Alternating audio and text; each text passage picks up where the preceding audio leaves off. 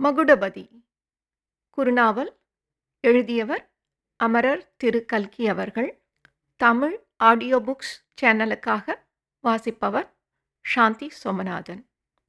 மகுடபதி 6ஆம் அத்தியாயம். பூம் பூம்.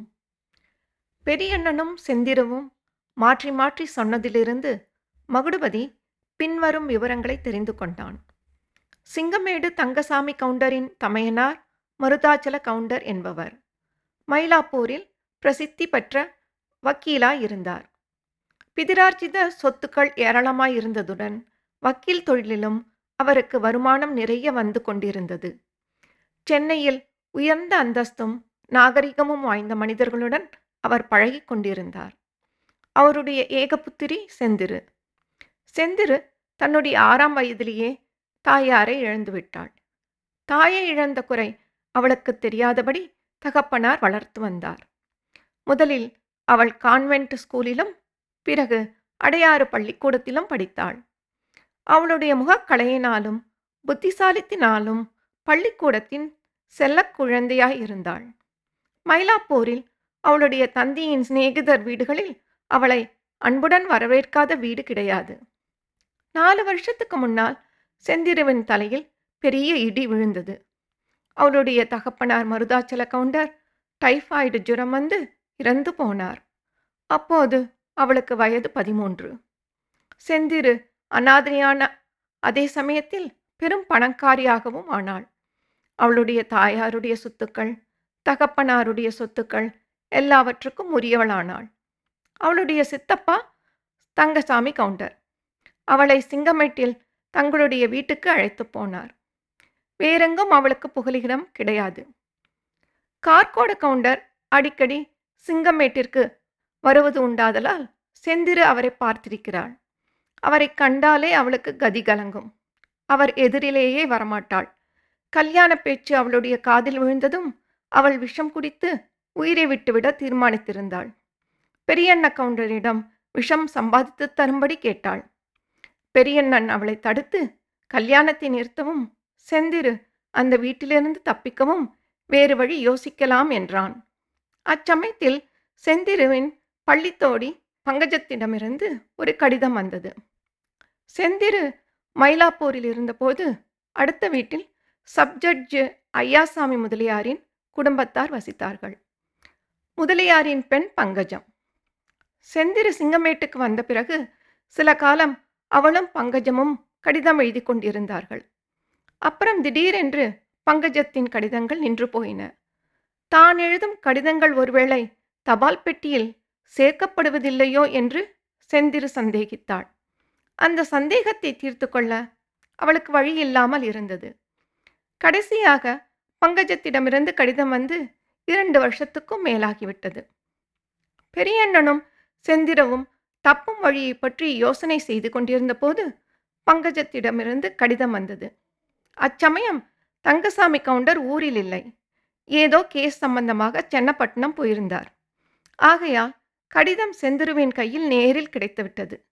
அதில் பங்கஜம் தான் எழுதிய பல கடிதங்களுக்கு செந்திருவிடமிருந்து கடிதம் வரவில்லை என்றும் அதனால் கடிதம் எழுதுவதையே நிறுத்திவிட்டதாகவும் இப்போது அவளுடைய தகப்பனார் உத்தியோகத்திலிருந்து ரிட்டையர் ஆகிவிட்டபடியால் குடும்பத்துடன் கோயம்புத்தூரில் வந்து குடியிருப்பதாகவும் செந்திருவின் ஊருக்கு ஒரு நாள் வந்து அவளை பார்க்க விரும்புவதாகவும் எழுதியிருந்தாள். இதை பார்த்ததும் செந்திருவும் பெரியண்ணனும் ஒரு முடிவுக்கு வந்தார்கள். கல்யாணத்தை நிறுத்துவதற்கு பங்கஜத்தின் மூலமாக அவளுடைய தகப்பனாரின் ஒத்தாசையை தேடுவது என்று தீர்மானித்தார்கள்.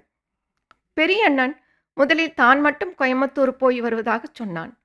செந்திரு அதை மறுத்து ஒரு நிமிஷம் கூட தன்னால் அந்த வீட்டில் இருக்க முடியாதென்றும் 2 பேரும் கோயம்புத்தூருக்கு கிளம்பி விடலாம் என்றும் பிடிவாதம் பிடித்தாள். கோயம்புத்தூரில் தங்கசாமி கவுண்டருக்கு சொந்தமான இந்த வீடு இருப்பது அவர்களுக்கு தெரியும். அது பூட்டி கிடக்கிறதென்றும் தங்கசாமி கவுண்டர் எப்போவாது குடும்பத்துடன் கோயம்புத்தூருக்கு வந்தால் அதில் தங்குவது வழக்கம் என்றும் அவர்கள் அறிந்திருந்தார்கள். அந்த வீட்டு பூட்டின் சாவியும் சிங்கமேட்டில்தான் இருந்தது. அதை எடுத்துக்கொண்டு அன்றைய தினம் அதிகாலையில் ஒருவருக்கும் தெரியாமல் 2 பேரும் கிளம்பி சிங்கமேட்டுக்கு 2 மைல் தூரத்தில் இருந்த ஸ்டேஷனில் ரயில் ஏறி கோயம்புத்தூர் வந்து சேர்ந்தார்கள். சப் ஜட்ஜ் ஐயாசாமி முதலியாரின் பங்களா எங்கே இருக்கிறதென்று கண்டுபிடிப்பதற்காக முதலில் பெரியண்ணன் செந்திருவன் கடிதத்துடன் போனான். போகும்போது வீட்டில் செந்திரு தனியாயிருப்பது யாருக்கும் தெரியாமல் இருப்பதற்காக வெளியில் கதவை பூட்டிக் கொண்டு போனான். அவன் திரும்பி வந்து வெளிக்கதவை திறந்தபோதுதான் மகுடபதியும் அந்த வீட்டுக்குள் நுழைந்தான். இவ்வளவு விவரங்களையும் அவர்கள் சொல்லி முடிப்பதற்கு வெகு நேரம் ஆகிவிட்டது. எல்லாம் கேட்ட பிறகு மகுடபதி, பாட்டா, இவ்வளவு சொன்ன நீ ஒரு விஷயம் மட்டும் சொல்லவில்லையே, சிங்கமேட்டு கவுண்டர் வீட்டுக்கு நீ எப்படி வந்து சேர்ந்தாய் என்றான். அதன் மேல் பெரியண்ணன் அந்த கதையையும் சுருக்கமாகச் சொன்னான். பல வருஷங்களுக்கு முன் பெரியண்ணன் கள்ளிப்பட்டி கார்கோட கவுண்டர் வீட்டில் வேலை பார்த்து கொண்டிருந்தான். அவர் ஒரு நாள் அதிகமாக கோபித்துக் கொள்ளவே அங்கிருந்து கிளம்பிவிட்டான். இலங்கைக்கு போய் சில காலம் அங்கே வசித்துவிட்டு திரும்பினான். இலங்கையில்தான் அவன் பெரிய குடிகாரன் ஆனான். இந்தியாவுக்கு திரும்பி வந்த பிறகு ஒரு கலகக் கேஸில் அவன் மாட்டிக்கொண்டான். கீழ்கோர்ட்டில் 7 வருஷம் தண்டனை கொடுத்தார்கள். ஹைகோர்ட்டில் கேஸ் உடைந்து விடுதலையாயிற்று. அந்த கேஸில் அவனுக்கு செந்திருவின் தகப்பனார்தான் வக்கீலாயிருந்து அவனை விடுதலை செய்வித்தார். அப்போதே பட்டணத்தில் செந்திருவை பெரியண்ணன் பார்த்திருக்கிறான். குழந்தையை தூக்கி வைத்துக்கொண்டு கொஞ்சி இருக்கிறான். மகுடபதியை குத்திய வழக்கில் விடுதலையான பிறகு பெரியண்ணன் கொஞ்ச நாள் ஊர் ஊராக சென்று மதுவிலக்கு பிரச்சாரம் செய்து வந்தான். இது கார்கோட கவுண்டருக்கு தெரிந்தது. அவர் அவனை சிங்கமேடு தங்கசாமி கவுண்டர் வீட்டில் வேலைக்கு அமர்த்தினார்.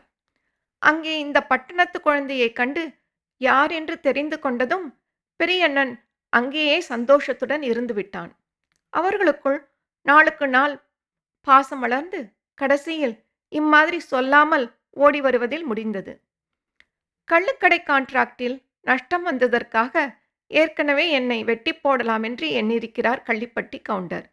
இப்போது இந்த இடத்தில் என்னை பார்த்தால் என்ன செய்வாரோ தெரியாது.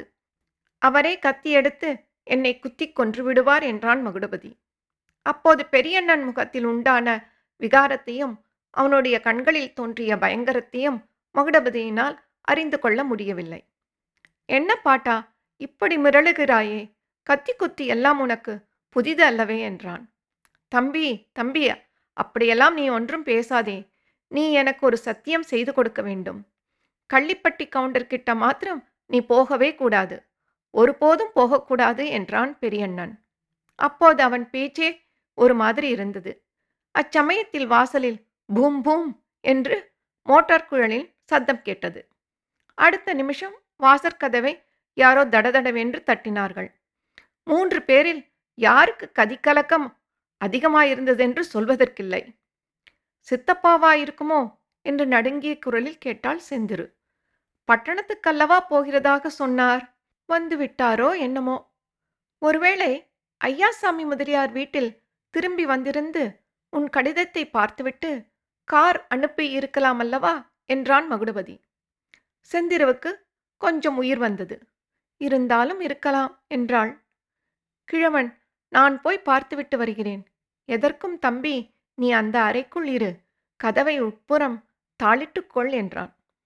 பெரியண்ணன் கையும் காலும் நடுங்க மச்சுப்படிகளில் இறங்கி கீழே வந்து கையில் அரிக்கன் விளக்கு எடுத்துக்கொண்டு வாசற்கதவை திறந்தான். கதவை இடித்த டிரைவர் ஒதுங்கி நின்றான். மோட்டார் வண்டியில் 2 பேர் உட்கார்ந்திருந்தார்கள். அவர்களை பார்த்ததும் கிழவன் பிசாசை பிரத்யட்சமாக கண்டவன் போல பயங்கரமடைந்து பேச்சு மூச்சின்றி நின்றான். இத்துடன் இந்த அத்தியாயம் நிறைவு பெற்றது. மீண்டும் அடுத்த அத்தியாயத்தில் சந்திப்போம். தங்கள் கருத்துக்களை tamilaudiobooks@gmail.com என்ற இணையதள முகவரிக்கு தெரியப்படுத்தவும். நன்றி.